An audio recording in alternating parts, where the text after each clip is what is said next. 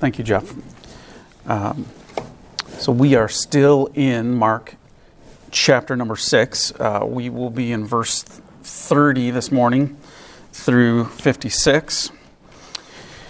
And I was just thinking, we just did a praise and worship weekend, and many times Jeff in the morning introduction here in Sunday school will ask for a praise, and we have Fisher on the vote to be removed from membership. My number 2 son, who is now in Bowling Green, Kentucky, and I just want to say, a dad. You want your kids to make good decisions when they leave. You hope and pray that they will continue in the faith and thrive and flourish when they're away. Moms probably want them to stay home and thrive and flourish, but nonetheless, Fish he's just made a number of good decisions down there, and he goes to a great church. We've gone to the church with him. Thank you, Anj, for helping him find that church. He has good friends. He's active. He's going to a community group and really involved. So I just praise the Lord that he has continued to keep his arm around Fisher as he sort of left the nest to make his own way. So super encouraging for us to see God's faithfulness in young people as they grow up, right? It's a precious thing. So, okay. So enough about bragging about my fatherhood and excellence, but let's jump into our text, shall we? We are in verse 30, chapter 6. The apostles returned to Jesus and told him all that they had done and taught. And he said to them, "Come away by yourselves to a desolate place and rest a while." For many were coming and going, and they had no leisure even to eat. And they went away in the boat to a desolate place by themselves. Now many saw them going and recognized them, and they ran there on foot from all the towns and got there ahead of them. When he went ashore, he saw a great crowd, and he had compassion on them, because they were like sheep without a shepherd. And he began to teach them many things. And when it grew late, his disciples came to him and said, "This is a desolate place, and the hour is now late. Send them away to go into the surrounding countryside and villages and buy themselves something to eat." But he answered them, "You give them something to eat." And they said, "Shall we go and buy 200 denarii worth of bread and give it to them to eat?" And he said to them, "How many loaves do you have? Go and see." And when they had found out, they said, 5 and 2 fish. Then he commanded them all to sit down in groups on the green grass. So they sat down in groups by hundreds and by 50s. And taking the 5 loaves and 2 fish, he looked up to heaven and said a blessing and broke the loaves and gave them to the disciples to set before the people. And he divided the 2 fish among them all. And they all ate and were satisfied. And they took up 12 baskets full of broken pieces and of the fish. And those who ate the loaves were 5,000 men. Immediately he made his disciples get into the boat and go before him to the other side, to Bethsaida, while he dismissed the crowd. And after he had taken leave of them, he went up on the mountain to pray. And when evening came, the boat was out on the sea, and he was alone on the land. And he saw that they were making headway painfully, for the wind was against them. And about the 4th watch of the night, he came to them, walking on the sea. He meant to pass by them, but when they saw him walking on the sea, they thought it was a ghost and cried out, for they all saw him and were terrified. But immediately he spoke to them and said, "Take heart, it is I. Do not be afraid." And he got into the boat with them, and the wind ceased.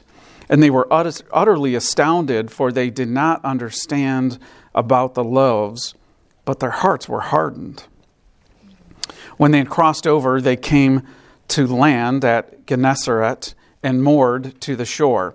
And when they got out of the boat, the people immediately recognized him and ran about the whole region and began to bring the sick people on their beds to wherever they heard he was. And wherever he came, in villages, cities, or countryside, they laid the sick in the marketplaces and implored him that they might touch even the fringe of his garment, and as many as touched it were made well. Okay, so 3 scenes, right? A little bit of a longer text. I wonder if you saw any sort of Old Testament feeling sentiments in there, anything that was in there that made you felt, yeah, this feels a little bit like Israelites in Exodus. I think there's a lot of that. I hope I'll show you that as we go. I think it was, I found it really exciting as I kind of went through this text.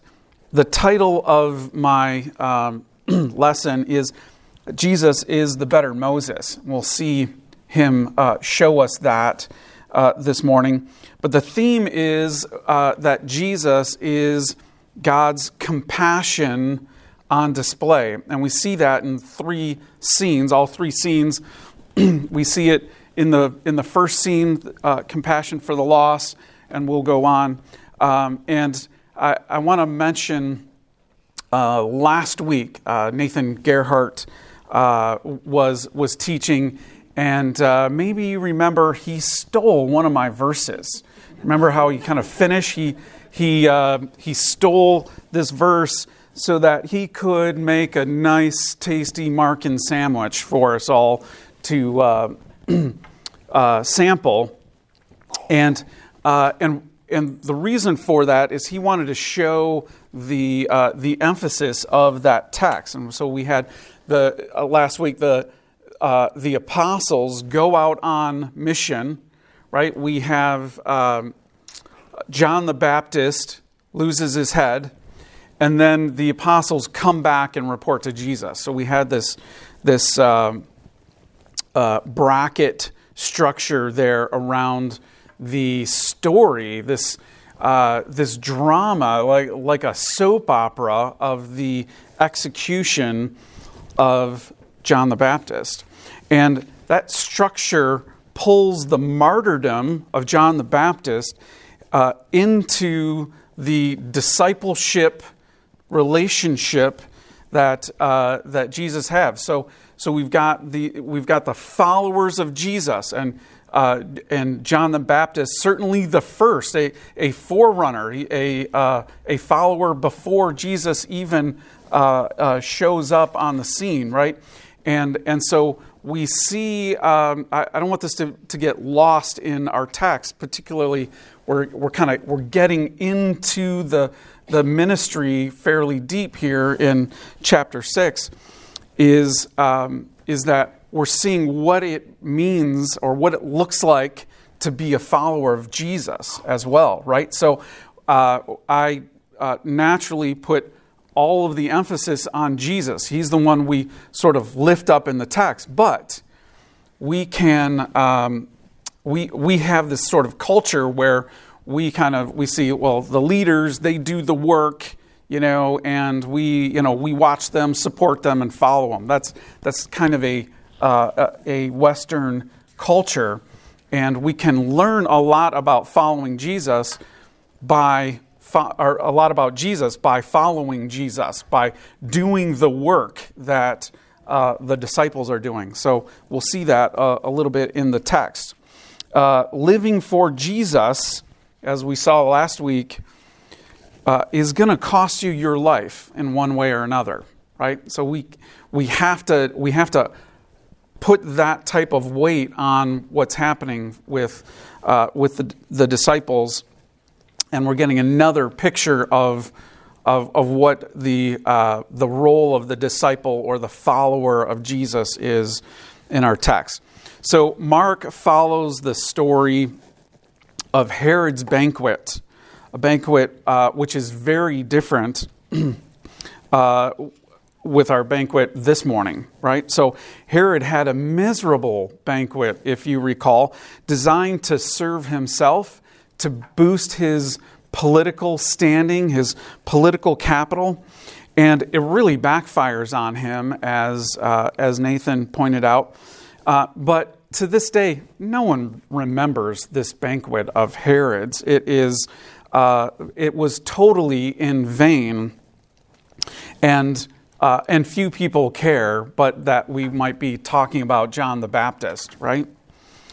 But the feeding of the 5,000, this banquet, is a banquet so well known.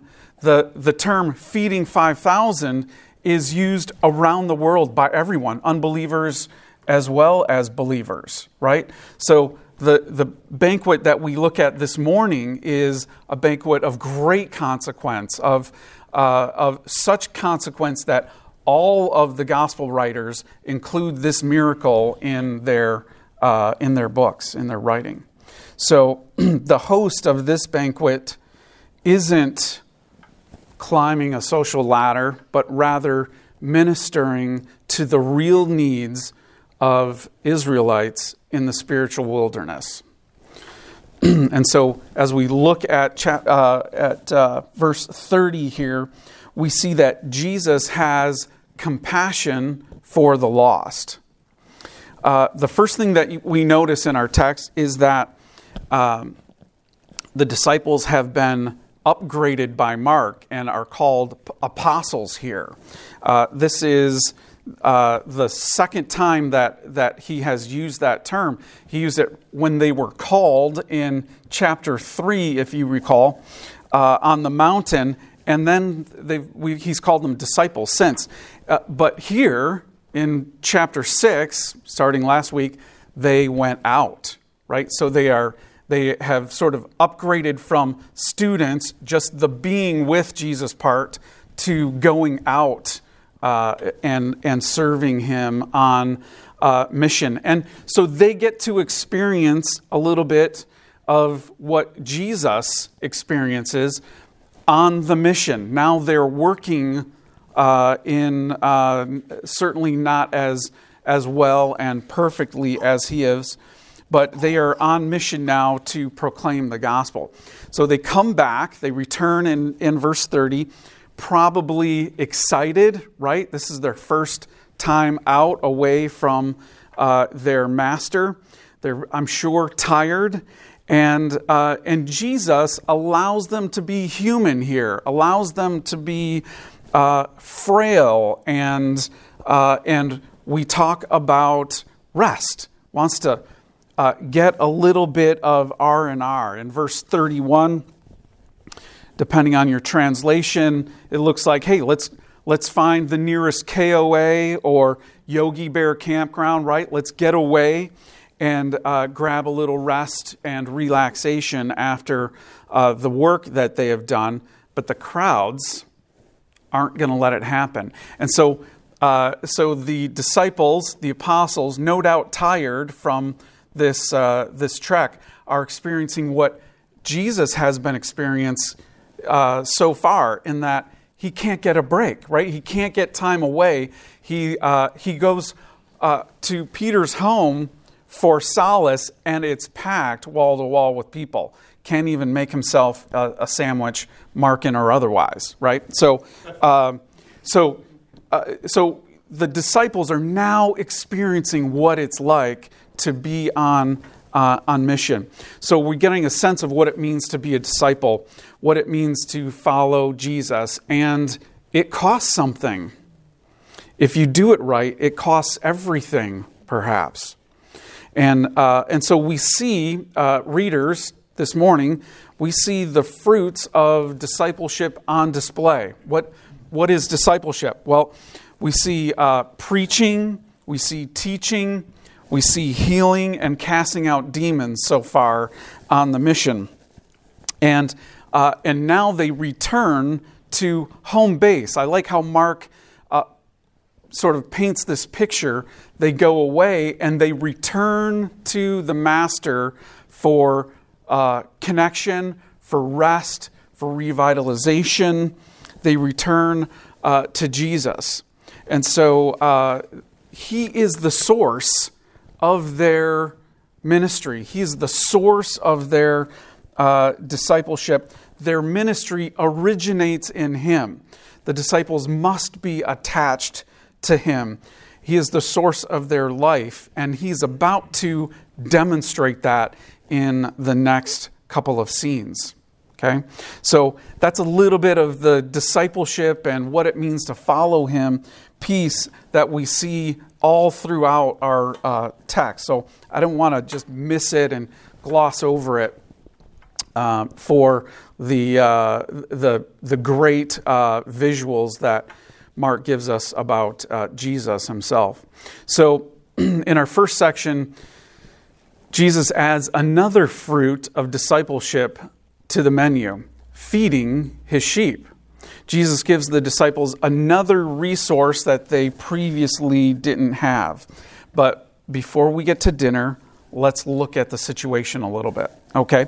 Verse 32 says they were in a desolate place. They're in the wilderness. The wilderness, right, historically is where God meets with his people, particularly when they're lost.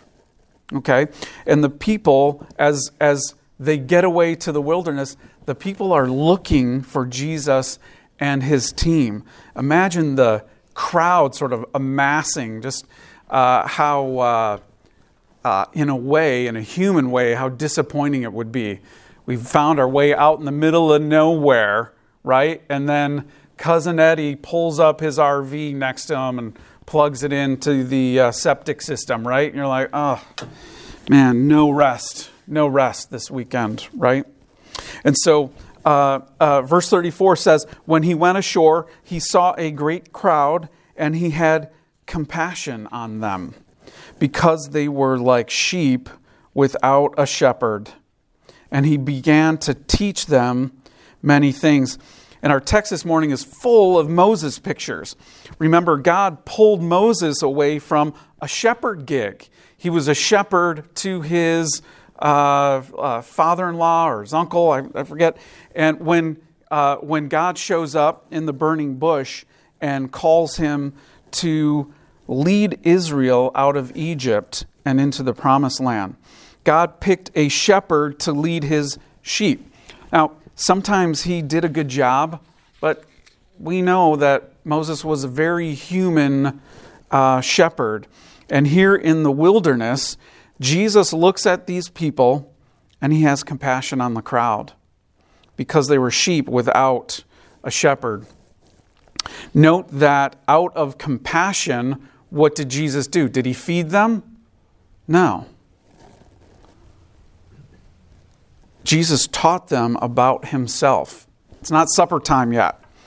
Jesus, out of compassion, gives the crowd what they really need, which is the word of life. The people need to know about Jesus. The sheep need a shepherd. The sheep are dead in their sin, and Jesus is the greater shepherd, the greater Moses to God's people. Moses can yell at them and march them in circles, but it's only Jesus who brings life, breathes life into their dead souls. When we use the language of compassion, we almost always think of meeting physical needs. But for Jesus, teaching was the greater compassion. What do these people need more than anything? Their number one need is Jesus.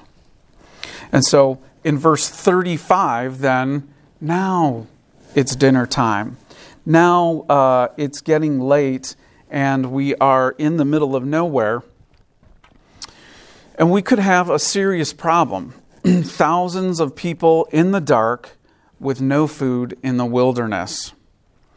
And Jesus, in verse 37, very interesting. So you can see that he's getting ready to teach the 12 here, because he ratchets up the stress a little bit.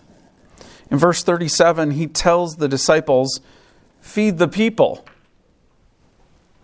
He must be up to something, because the disciples are like, what do you want me to do? You want me to take a couple $100 and buy bread in town? Like, it's just astounding. They're shocked and almost like, what do you want me to do? Right? And so in verse 38, everything depends on Jesus. And like Moses, dividing up the Israelites by 50s and 100s, like he did in Exodus 18, Jesus divides people into groups. Like Moses, Jesus commands the people, and the disciples deal out the loaves and the fishes. Mark, what a curveball. Mark, who let's say doesn't like to give us too much detail, right? Adds a little detail in verse 39 that it's springtime, the grass is green, it'll be brown any other time. So April is the beginning of the Jewish year. It's springtime for us, and the grass is green. It's Passover season for the Jews, and they are about to break bread with the Lamb, their deliverance,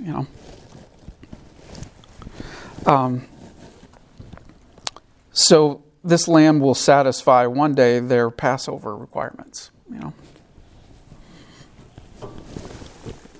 Forgive me. So everything depends on Jesus.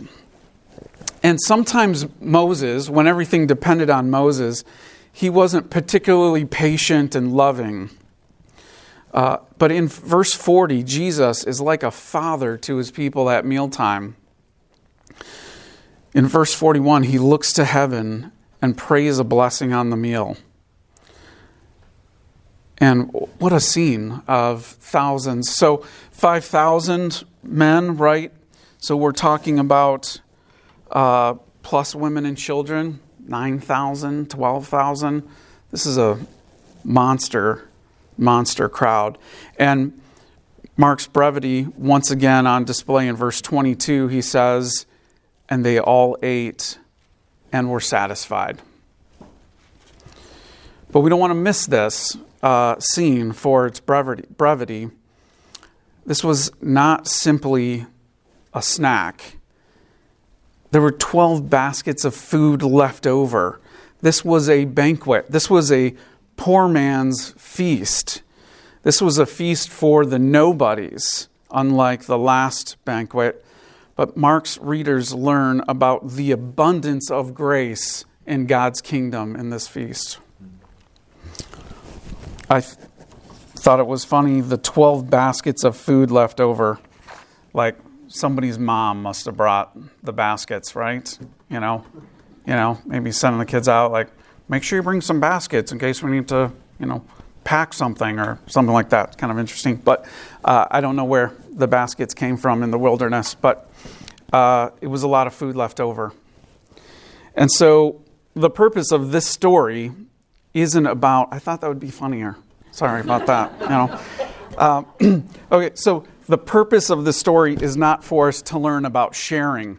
This isn't a moral lesson like, hey, they made 2 fish go so far. Like, you wouldn't believe the sharing that was going on here. It was a miracle. It was a miracle that was so important. We still talk about it to this day as a common phrase. See how the disciples react in verse 37. They're like, you want us to take a couple $100 and go to the store? Right? They have no idea what's coming. They don't get it. This isn't about a sharing exercise. This is a miracle on par with manna in the wilderness. Remember how God provided manna from his own basket to the Israelites in the wilderness. Jesus fed the people in a way Moses could never do. Jesus fed the people like only God can do.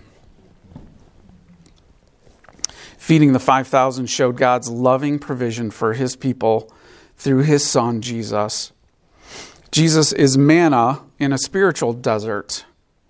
If you are sort of at your wit's end, if you are tired of living like Herod, looking for self-esteem through your job or trying to buy love and admiration from people, if you've realized by now that all of that is empty and worthless,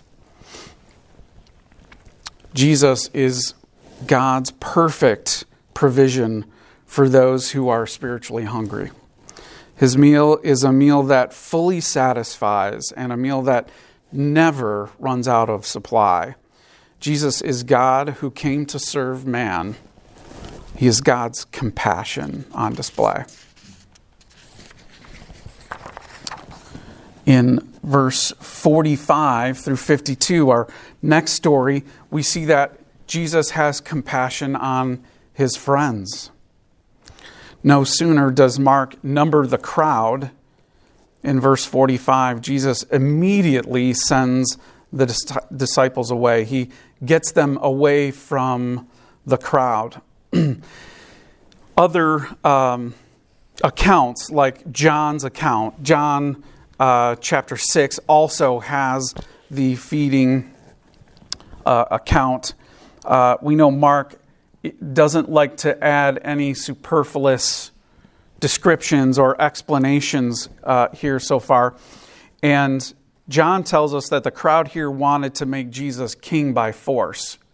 And they were looking for him, which is unusual, right? We don't usually see people looking for the Savior, right? They're looking for him because he's got a reputation. He feeds them. That had to be amazing to experience. And Herod doesn't do quite the job that Jesus does as a leader. And so we get a sense from reading John that the people were, pulling together maybe a January 6th style overthrow of Herod's estate. They wanted to establish Jesus as their local ruler. And this is certainly the reason for Jesus to sort of usher his disciples away. This isn't the plan. This isn't what we're here for. So let's get out of this and unwind this potentially, this potential hurdle to Jesus' ministry. And so he commands the crowds to leave, and he slips away to pray. He now is checking in with the Father, right? The Master. And so this is the second of 3 times that Mark has noted Jesus going to prayer. And he is in the hill country of Bethsaida. So the reason Jesus moves the disciples out is it's a cool story, it's interesting, but it's not Mark's focus. It's not the message. It's not the trail for us to sort of run down today, because what Mark is trying to show us is this demonstration. So Jesus is demonstrating through his action, through his work, that he is God, right? So this isn't about words and titles and so on. Mark is showing that Jesus is acting, and he is taking the actions that only God can take. We saw that a few weeks ago, calming the storm, right? And casting out demons and preaching and teaching with authority, right? He is acting as God. And so that's where Mark wants us to focus our attention with Jesus' ministry. And so in verse 46, he's praying, and he sees the disciples struggling in verse 48. And it says, he saw that they were making headway painfully, for the wind was against them. And about the 4th watch of the night, he came to them walking on the sea. He meant to pass by them, but when they saw him walking on the sea, they thought it was a ghost, and they cried out, for they all saw him and were terrified. So, a couple of things. He's praying. He sees that they're struggling, and he does take action here. But I get the sense from reading this, the action, and about the fourth watch of the night, he came to them. Looks like he knew they were struggling, and after some time, about 3 to 6 a.m. in the morning, he goes to see them, right? So he lets them struggle for a while, right? So again, it's teaching time. It's time for the disciples to learn yet again of who this man that they serve, who is he? And so the disciples again were being tormented at sea. The wind was against them, tormenting them like a demon. And it was somewhere between 3 and 6 a.m. that Jesus moves. His friends are in trouble, and Jesus moves. He takes action. He walks where only God can walk. There is a beautiful text in Job. Job has so many beautiful descriptions of God. They are grand descriptions. Job 9, verse 8 says, "He alone stretches out the heavens and treads on the waves of the sea." Verse 11, he says, "When he passes me, I cannot see him. When he goes by, I cannot perceive him." And so, as Jesus is demonstrating that he is God, he treads out there with all authority and all power to save his friends. But does verse 48 kind of grab you a little weird, little bit disconcerting here? When he meant to pass by, what? He sees they're struggling and says, "Hey, while they're out there struggling, I'm going to run by and get to shore before they do and say, hey guys, I beat you here," right? That's not at all what's happening here. So this passing by that Job writes of, we see in the Lord's transaction with Moses on Mount Sinai, don't we? Remember that? When he's out of mercy, out of compassion for Moses, he wants to give him a little reveal, right? And so the Lord pitied Moses on the mountain. And that's the same thing happening here. Jesus isn't trying to sneak by his boys and get to the other side of the lake while they struggle. He's revealing himself to them out of pity, out of care. So in verse 51, away from Jesus, the disciples are in harm's way. And with Jesus, the storm ceases. This isn't just sort of a theoretical kind of truth. We see time and time again in Mark that the safest place to be is at his mercy. Close to Jesus is the safest place in the universe, for now at least, right? So you recall the guys tearing up the roof and dropping their buddy in the middle of a worship session at Peter's house, right? What a dishonor that was. They put their friend at his mercy there. Best place you could be. Best place in the house is at his mercy. So God revealed himself to Moses in fire, smoke, darkness, and thunder on the mountain.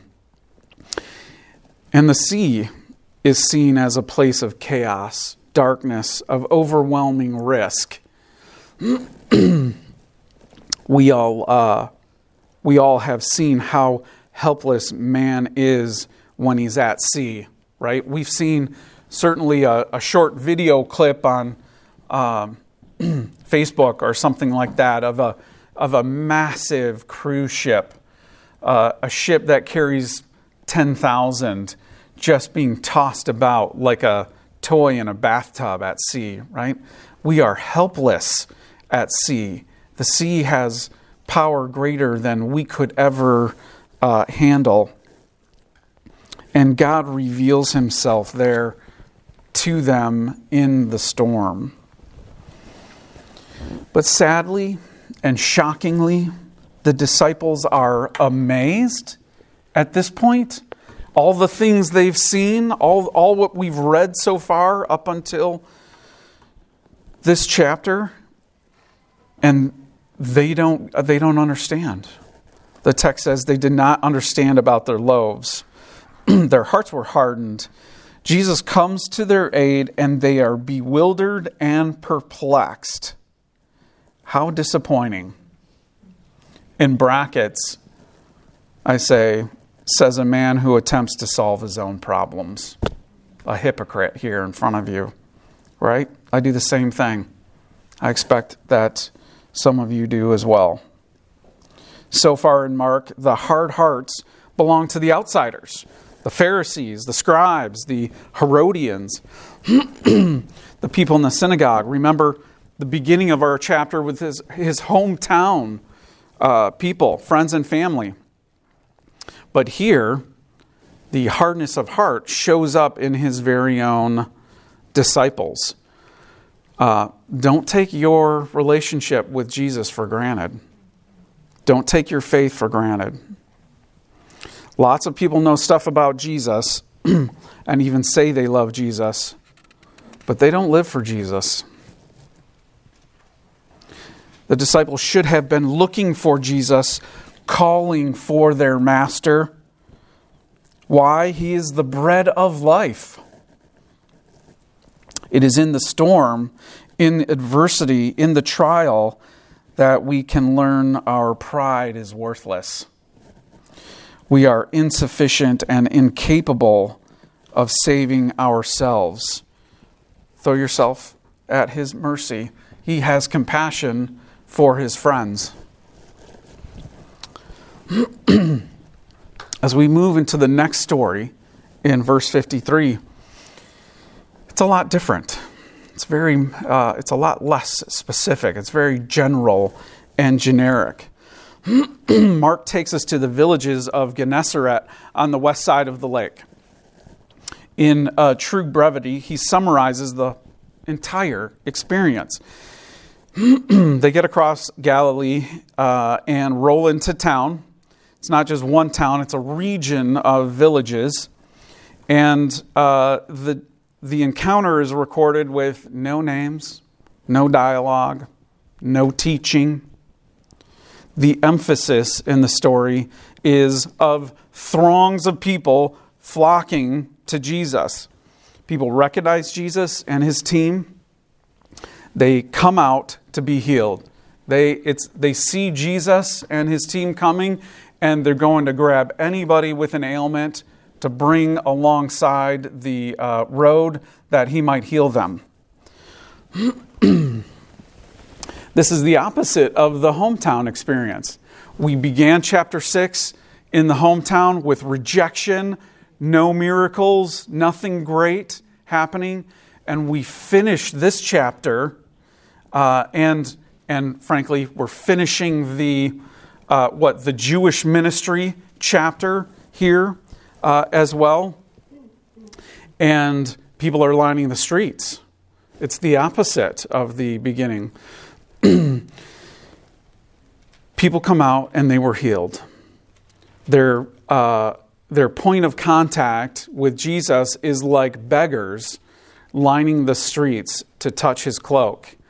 So he would be wearing a proper sort of cloak which had tassels at the points, and so they would touch the tassels of his cloak as he passed by.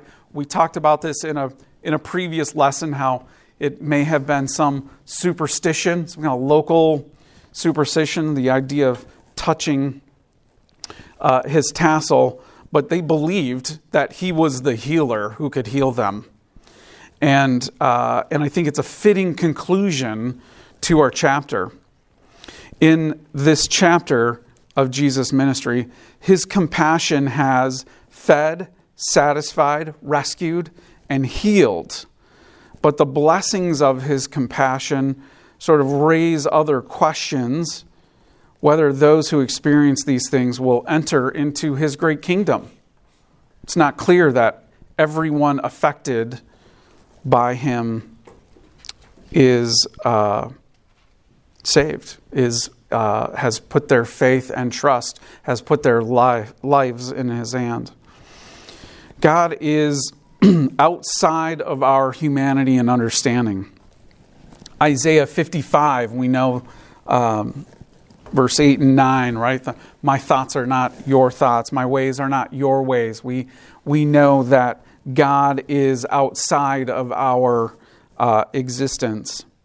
The psalmist says that the Lord is high above all nations and his glory above the heavens.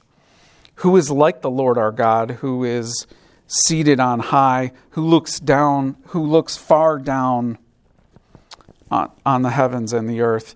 He raises the poor from the dust and lifts the needy from the ash heap to make them sit with princes. So we see that Jesus has authority, independent from creation, unbound by space and time. He is infinite and sovereign, and yet personal, loving, caring. In fact, he defines what love is. And so that is how I think we should conclude this. And we're like right at time. So God is so good to us in his compassion through Jesus Christ. Good morning.